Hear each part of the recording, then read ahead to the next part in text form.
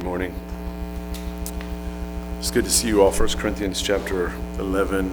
And by the way, Wednesday night, I just want to echo that. If you haven't made it out yet on Wednesday nights, you want to try to make this be the first Wednesday you come out. It's the best time to get to know the folks, more intimate environment, and you get to really get a hands-on fellowship, discipleship. It's just a great thing. So if you haven't done that yet, circle that on your calendar. Maybe make this the first Wednesday. Now we're back for good on Wednesday nights, and we won't be unback ever again. Okay, so we're just going to be doing that as we go.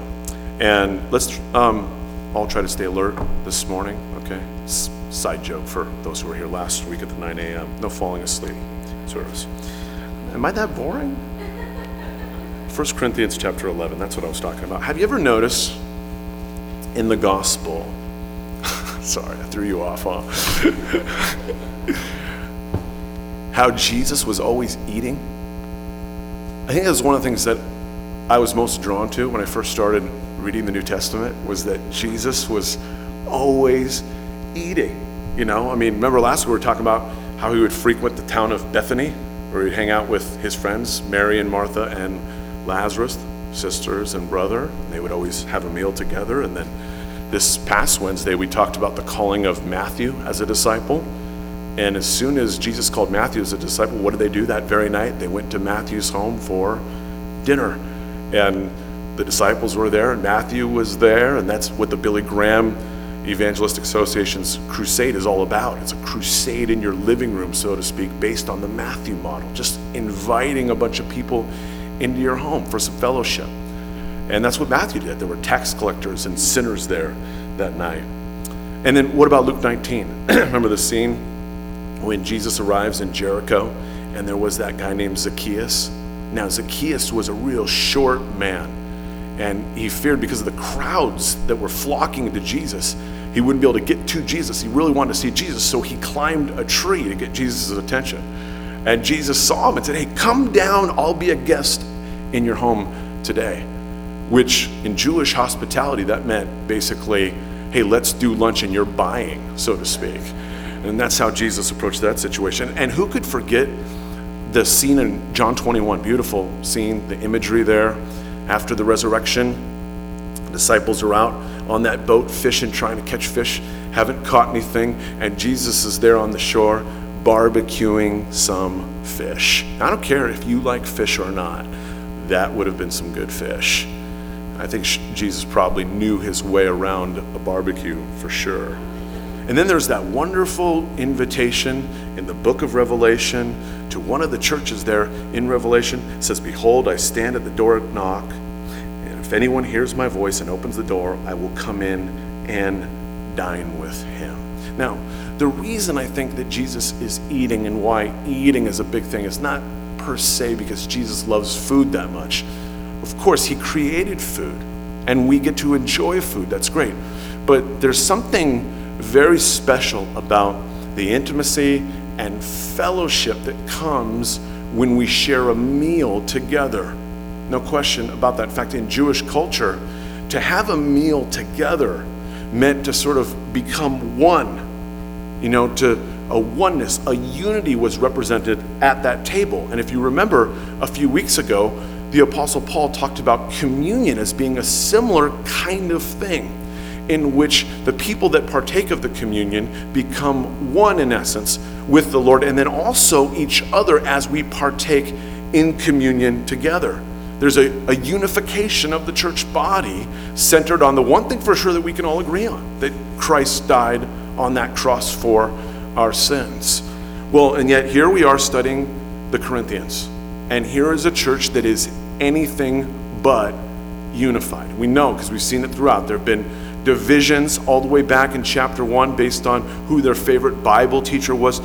There were brothers and sisters suing each other and taking each other to court in front of unbelievers. There was the problems with pride in the church where people thought they had so much wisdom.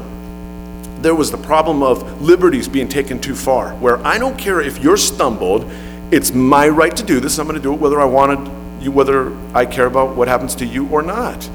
And then even last week we saw the women were removing their head coverings, which in that culture was a symbol that you were spoken for, that you were married.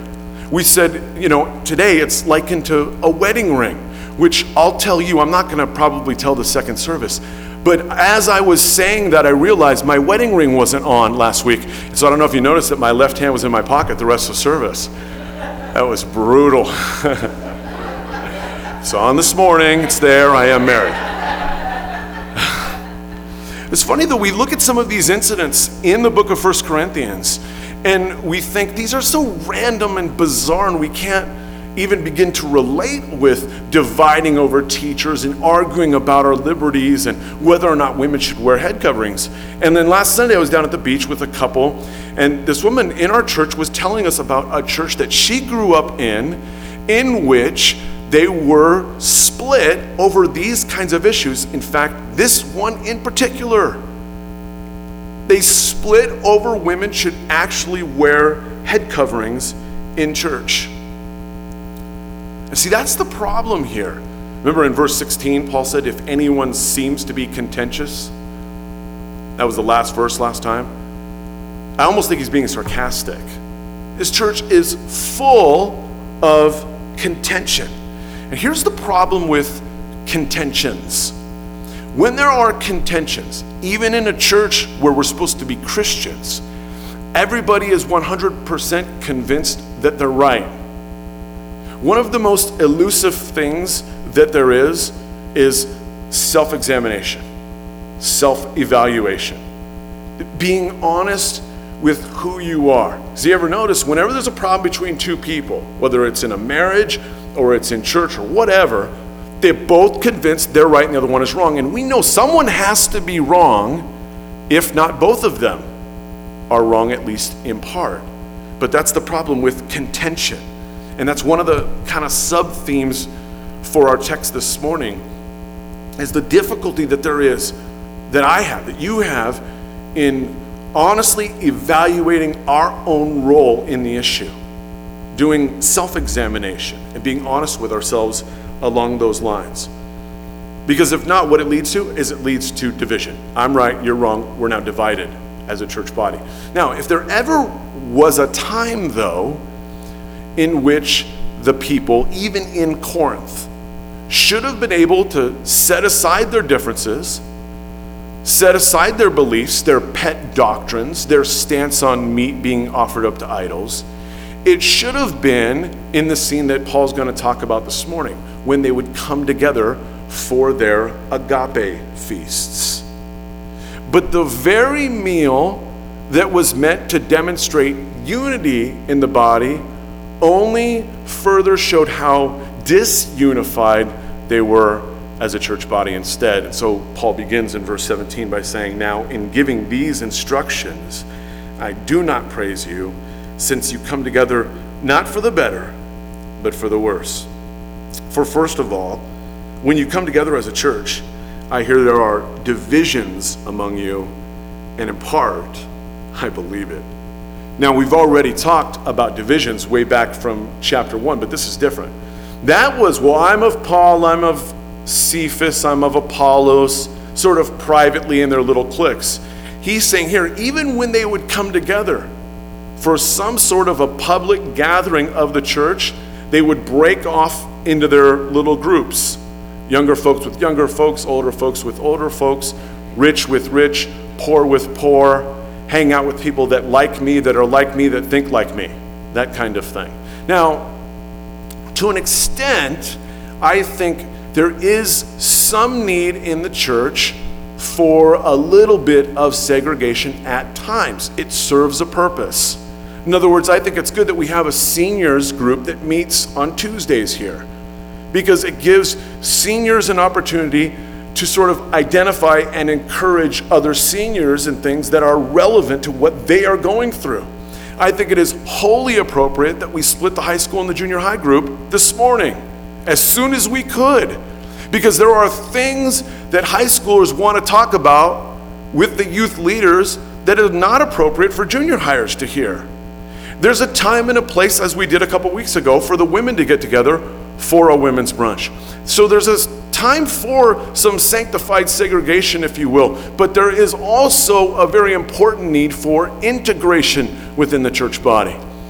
For the diversity of the body, to come together for us to glean from each other. I mean, us young people, and I put myself in the category of young. To some of you, I might be old. But for us young people, we need to get over it. It's really not that tough of a life. And you know what you do? You look at one of the seniors in our church, and you learn from them. They have such joy.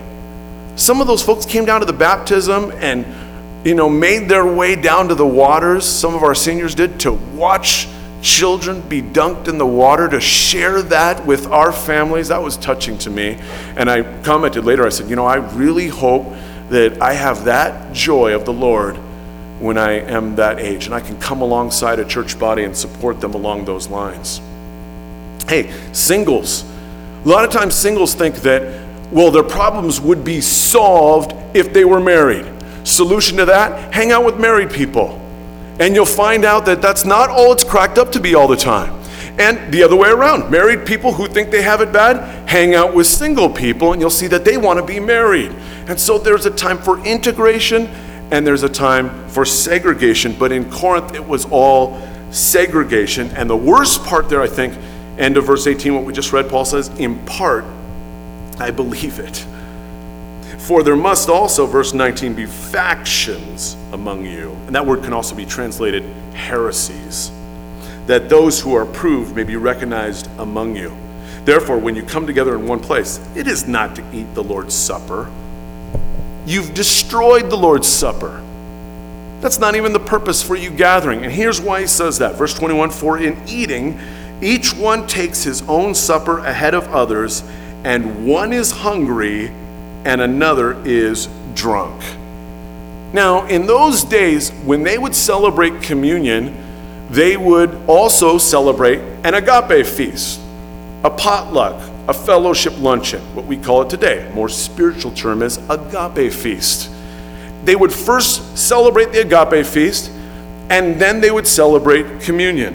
And look what he says here. Over time, this agape or love feast turned into a competition for food, as one person would cut in line ahead of the other in order to get more food.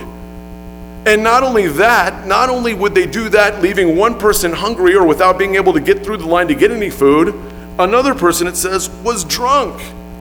So you got selfishness, you got greed, you got gluttony, you got drunkenness just before we're going to participate in communion? What? Paul says, verse 22, do you not have houses to eat and drink in? Or do you despise the church of God and shame those who have nothing? What shall I say to you?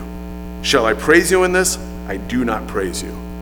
And how could he, when, as he said, there are those who have nothing, the poor people, the slaves, as there were many slaves in the Roman Empire at that time, they were left with nothing, while the rich people, they would bring in all the good stuff, the meatballs and the garlic bread and all that kind of thing, and they would hoard that and have their little clique over to their table, while the poor people were left with shrimp-flavored top ramen at best. And that's what was happening in the culture at the time. People like me today, in our agape feast, it's apropos, right, that we have a luncheon today. It'd be like me cutting in line and grabbing like 6 cheeseburgers and leaving you with the grilled zucchini left over. That's sort of what was happening in this instance. And he says, look, should I praise you for this? I do not praise you. And that would have stung, I think. You get a letter from the Apostle Paul, and he knows what's going on. He knows the behavior that's indicative in these agape feasts.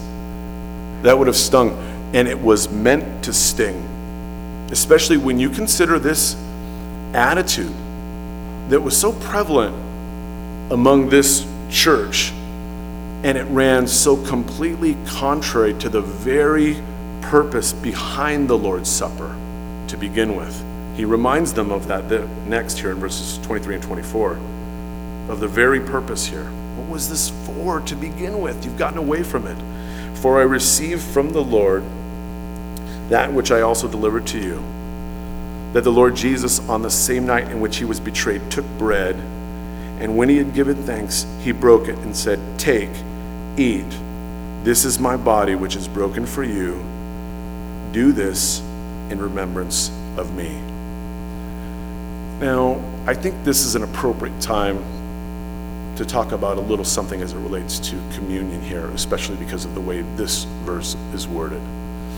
Now, there are those, especially in Roman Catholic circles, that believe in the doctrine known as transubstantiation, in which the elements, when they partake of the elements, instead of being symbolic of the body and blood of Jesus, they believe at the moment in time in which they participate, they literally become the body and blood of Jesus Christ. Now, I have a problem with that for several reasons, but one of the reasons that is outlined right here in these verses, and that is when the Lord Jesus first instituted the Lord's Supper, the very first night in which he instituted it with the disciples, he had not yet gone to the cross. His body had not yet been broken. His blood had not yet been shed. In other words, his body was fully intact. So unless you want me to believe that on the very first night he only meant it symbolic, but forevermore he meant it to be literal, I have a really hard time believing in that doctrine of transubstantiation. Unless you think Jesus cut off a piece of his flesh in that scene and they all partook of his flesh literally, and there's no indication at all from the text that anything remotely like that would have happened. Now, that's not to say that evangelicals have their act down either. They have also disagreed pretty sharply about how they view the elements. There have been great arguments over this very simple meal, which again, ironically, the Lord implemented to bring us together as a church body. Now, allow me, as humble as I can, to beg to differ with almost everyone on this. And I know, who am I to say anything against Bible scholars that study this stuff and know what they're talking about? I don't dare even encroach upon this, except to say, I think this far more important than the actual elements themselves, perhaps, is what Jesus wanted us to do, which is to do this in remembrance of him. The ordinance, the observance itself, may be just a little bit more important than how we look at the actual elements and whether it's really worth arguing about when it's all said and done. The bread which he broke for the disciples, he said to them, was broken for you and me, broken for those that were in Corinth as well. And I think in a way, what Paul is trying to clue the Corinthians into is, our Lord's body was broken for you, and there is a complete and utter lack of brokenness in this church body. Now, when we talk about brokenness, some people are like, what does that term mean? Brokenness is humility. Brokenness is, I realize I can't do it. When I see myself in comparison to Jesus on that cross, I'm broken because I know that I'm a sinner. And I constantly have to operate from the disposition of, I need Jesus. I could have never done it on my own, and so I am broken. But because they weren't functioning that way, this had become ritual to them. They were participating in something that was representative of Jesus' great sacrifice, but it had no real corresponding reality in their life. They were just kind of going through the motions. And one of the reasons I believe that Jesus instituted communion was so that we could quite often get back to brokenness, get back to the death of the cross, the fact that we need to remember Jesus, remember who he was, how he lived his life. Sure, Jesus came to die on the cross. Period, the end. You don't even have to say any more than that. But did he not also, by definition, come to model how to live a perfect life. He didn't come and say, look, I died on the cross and this is how you live your life, but you live differently. Obviously, I don't expect you to live like me. No, he modeled for us how to live a perfect life. And so by saying to Christians, do this in remembrance of me, he was in essence saying, hey, remember how I lived my life. Remember how I loved everyone equally, slave or free, rich or poor, Jew or Gentile. I loved them all. Remember how I laid down my life. Remember how I lived sacrificially. Remember how I allowed them to place sin upon me when I was totally innocent of any wrongdoing. As a bunch of Christians stand up and argue and fight for their rights. And so he says, do this in remembrance of me. When we do this, we get the focus, even if just for a minute or two, we get the focus off of ourselves and onto him. And that is so important for Christians to do in this day and age, because we're constantly bombarded with a meism movement. It's all about me. It's all about you, your desires, your wants, what will make your life better. You need a vacation. You need this. You need that. And we're so bombarded that Jesus sometimes says, you need to remember that I didn't need anything. I came and lived and died and sacrificed and laid down my life for the sake of others. So in the same manner, verse 25, he also took the cup after supper, saying, this cup is the new covenant in my blood. This do as often as you drink it in remembrance of me. And how soon after did Jesus have this conversation with his disciples that they forgot about him? That very night.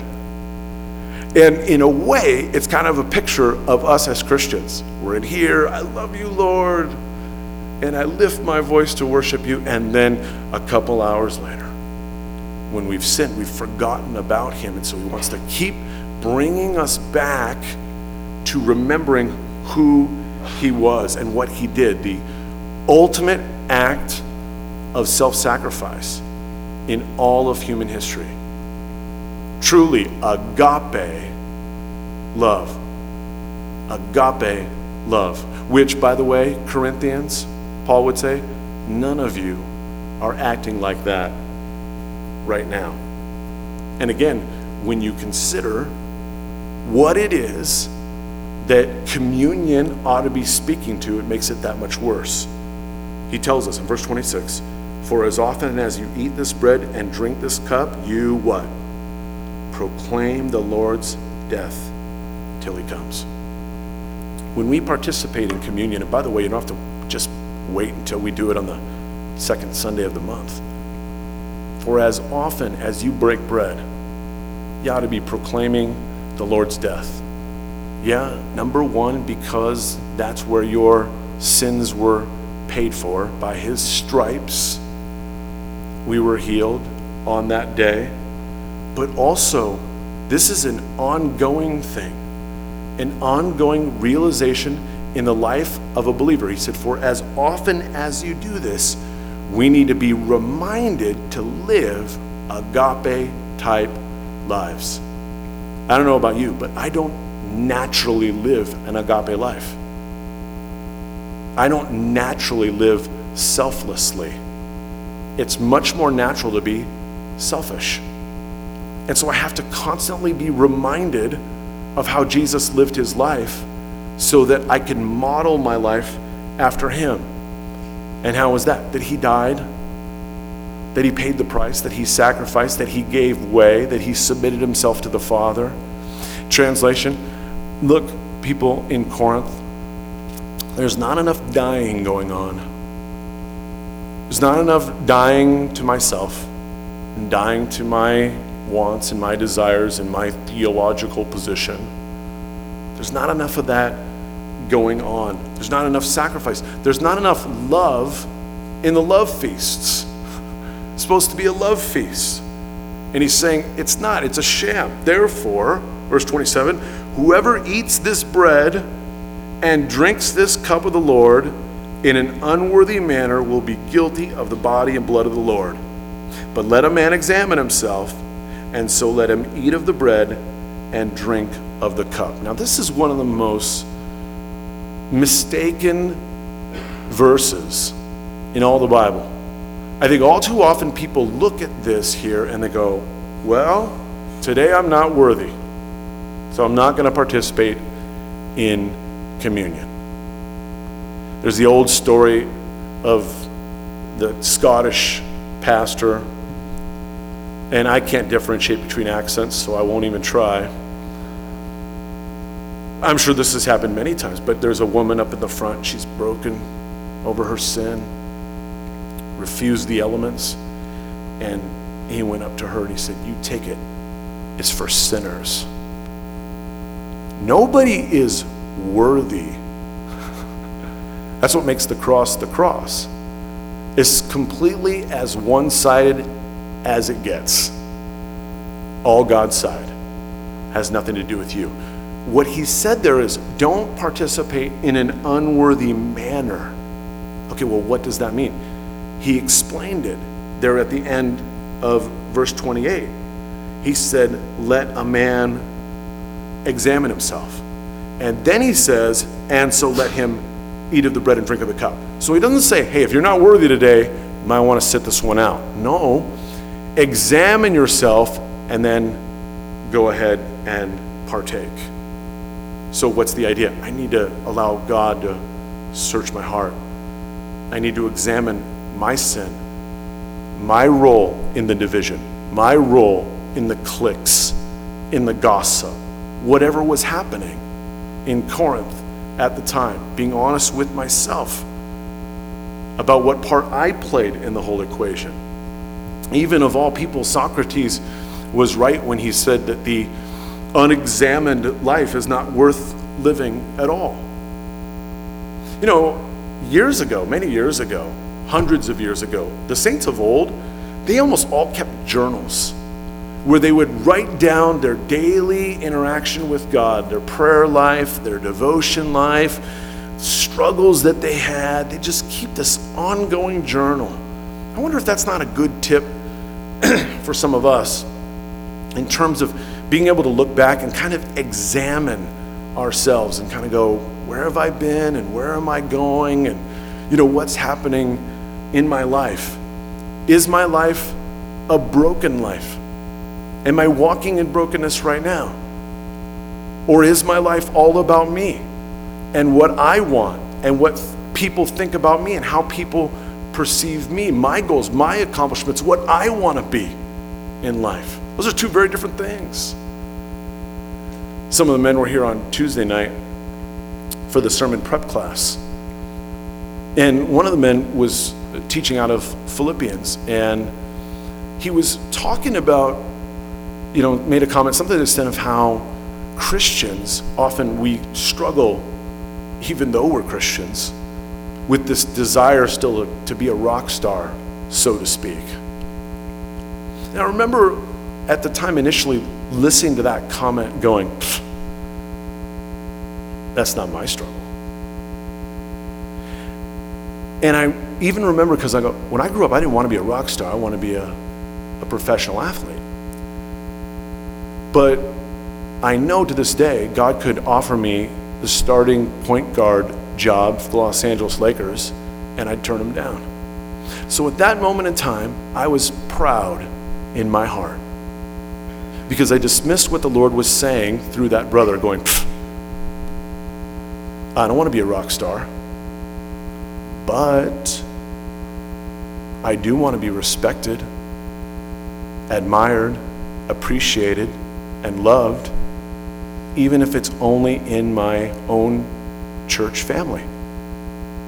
And the Lord really ministered to me over the next couple days along those lines.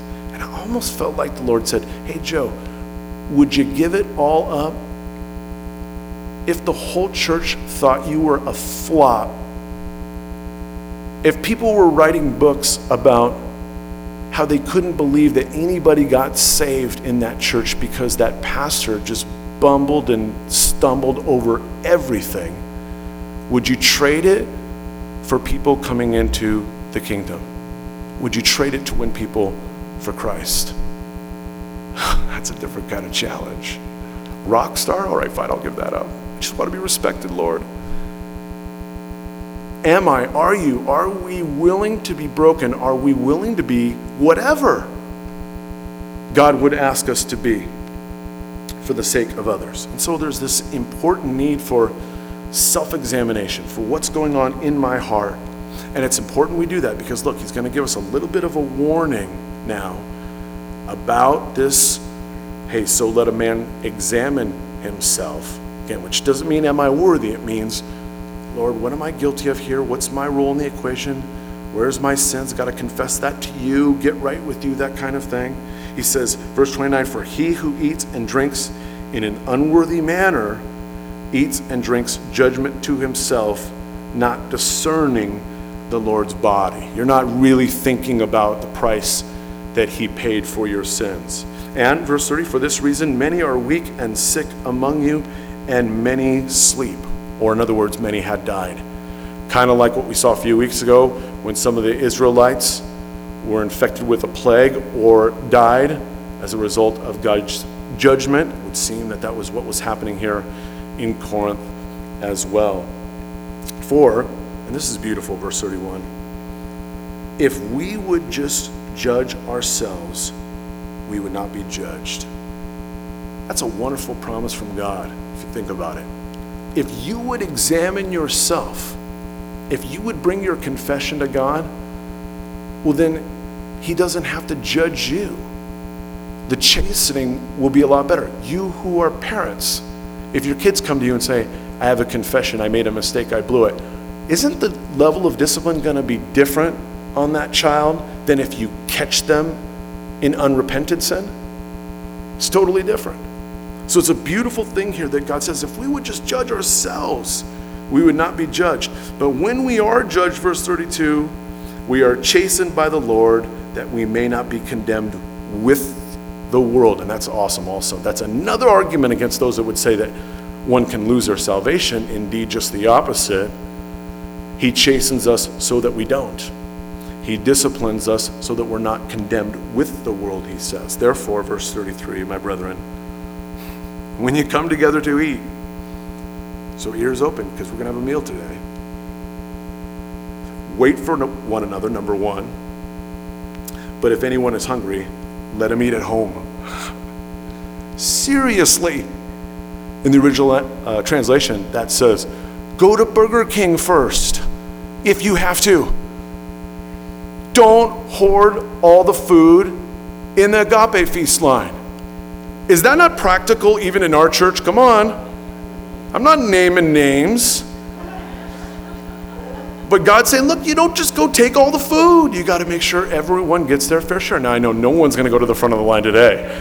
You're going to ruin the whole thing. Everyone's dieting today. No, that's not the point. That's not the point. It's being conscientious about everyone else around us so that there's enough for everyone. So he says, if anyone's hungry, let him eat at home, lest you come together for judgment, and the rest I will set in order when I come. So there's this need, I think, seriously. Take the agape feast thing, it's funny. I don't care how many cheeseburgers you eat today. But take the agape feast thing and now apply it to your life and realize, look, God is challenging us just a little bit here to look at our own hearts. This is a hard thing to do. It really is. The easier thing is to go, no, you're wrong and I was right. I'm the king of it. Explain away my faults with the best of them. It's pathetic. But this is the challenge. So I'm not challenging you. Don't think I'm talking to you this morning and going, hey, you need to repent. I'm not saying that. I'm saying this is what the Lord is showing us. Give me just a couple minutes. I know we're done with the text, but give me just a couple minutes as we close with this point, because I think it's important. This need for self-examination today. I'll never forget, and I'm not hip to pop culture at all in any way. I know nothing. In fact, you could tell because it's like a 10-year-old example. But I'll never forget, and I don't listen to pop music or anything like that, but I'll never forget when that American Idol winner, Kelly Clarkson, came out with that song. You may or may not know about it. It was entitled Because of You. I'll never forget lyrically what she was saying in that song. basically, the gist of the song, and it's based on truth. She grew up in a home. She wrote that song when she was 16. I did a little research. And she's been out of shape because she experienced her parents going through a nasty divorce. And the gist of the song is, because of you, now I'm this way. I'm afraid. I cry in the middle of the night, and you should have known better than to do that in front of me. But how does she know that her parents didn't experience the exact same thing and now don't also have the exact same excuse? In other words, I think mistakenly and poetically, she nailed a huge symptom of our society, which is we have a victim mentality in our country, and it's creeping into the church, where it's not my fault, it's somebody else's fault. Someone's got to be to blame for this, but it can't be me. Someone commits an atrocious crime, and what are they talking about the next day? Where did society fail this person? Instead of that person was sinful, wicked, evil. We got to blame it on the teachers, we got to blame it on their parents, we got to blame it on all kinds of conditions in society, instead of just saying that person is responsible for what they did. I was sharing with some of the ladies on Thursday night in a meeting about a story I saw in the news this week. Insanity. A woman who faked the birth and death of her twins that did not exist. Now, she has what they say has been validated, though I don't think it's remotely legitimate, a condition. A condition that causes her to knowingly falsify conditions. Now, how would that go down in front of a psychiatrist? Hey, doc, you got to help me. I'm just struggling making up these phony medical conditions. Well, why don't you stop? I can't. I've been trying for years. You need to give me medicine.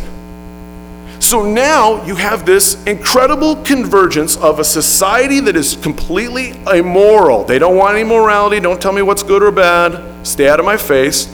With a bunch of psychiatry and psychology to explain away any unique behavior that there is. And now, no longer is anybody guilty of anything. Now, here's the worst part about it. Some of that, unfortunately, has crept into the church, where we do it too. And here's why, and this is why, and this is my problem, and this is the issue, whatever the case may be. And because of that, it makes it very difficult, because what's the bottom line? What's Paul trying to do here? Why is he correcting their attitude and their behavior? Because he wants them to be a witness for Christ. But how can I tell somebody that they're a sinner in need of a Savior if I'm not a sinner myself? If I can't examine my own heart and be broken before the person I'm trying to witness to? How do I explain his amazing grace if all I did was steal a pack of gum when I was 9 years old, and there's really nothing in my life by which I rely upon his grace? And so the need for God, Lord, search my heart today and show me. And you know, there should be no contentions if we were following this, ever, within our family, because we should always all be willing to give way. You know, he's building up to something special, and I just realized it yesterday. This whole thing seems like the same thing when it's all said and done, right? He's building up, he's building up, he's building up. Next week, he's going to get on them again because they're arguing about the spiritual gifts. My gift's better than yours. Comparing one another's spiritual gifts. So he's just beating them up, beating them up, beating them up, saying, submit, humble yourselves, give way, prefer the needs of others above your own, etc., etc., etc., all building up to chapter 13, which seemingly, when you read that, you can go to a wedding and someone can talk about agape love at a wedding in which there are no believers there. It's not even a Christian wedding, and they use it because it is the textbook definition of love. What is Paul building up to? Why does he keep correcting them? Because he wants them to love each other.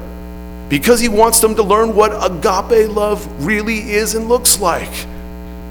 It's going to be at least a few weeks from now before we get there, but we're going to get to chapter 13. And so in light of that, we're going to have an agape feast today. Then let's remember Christ.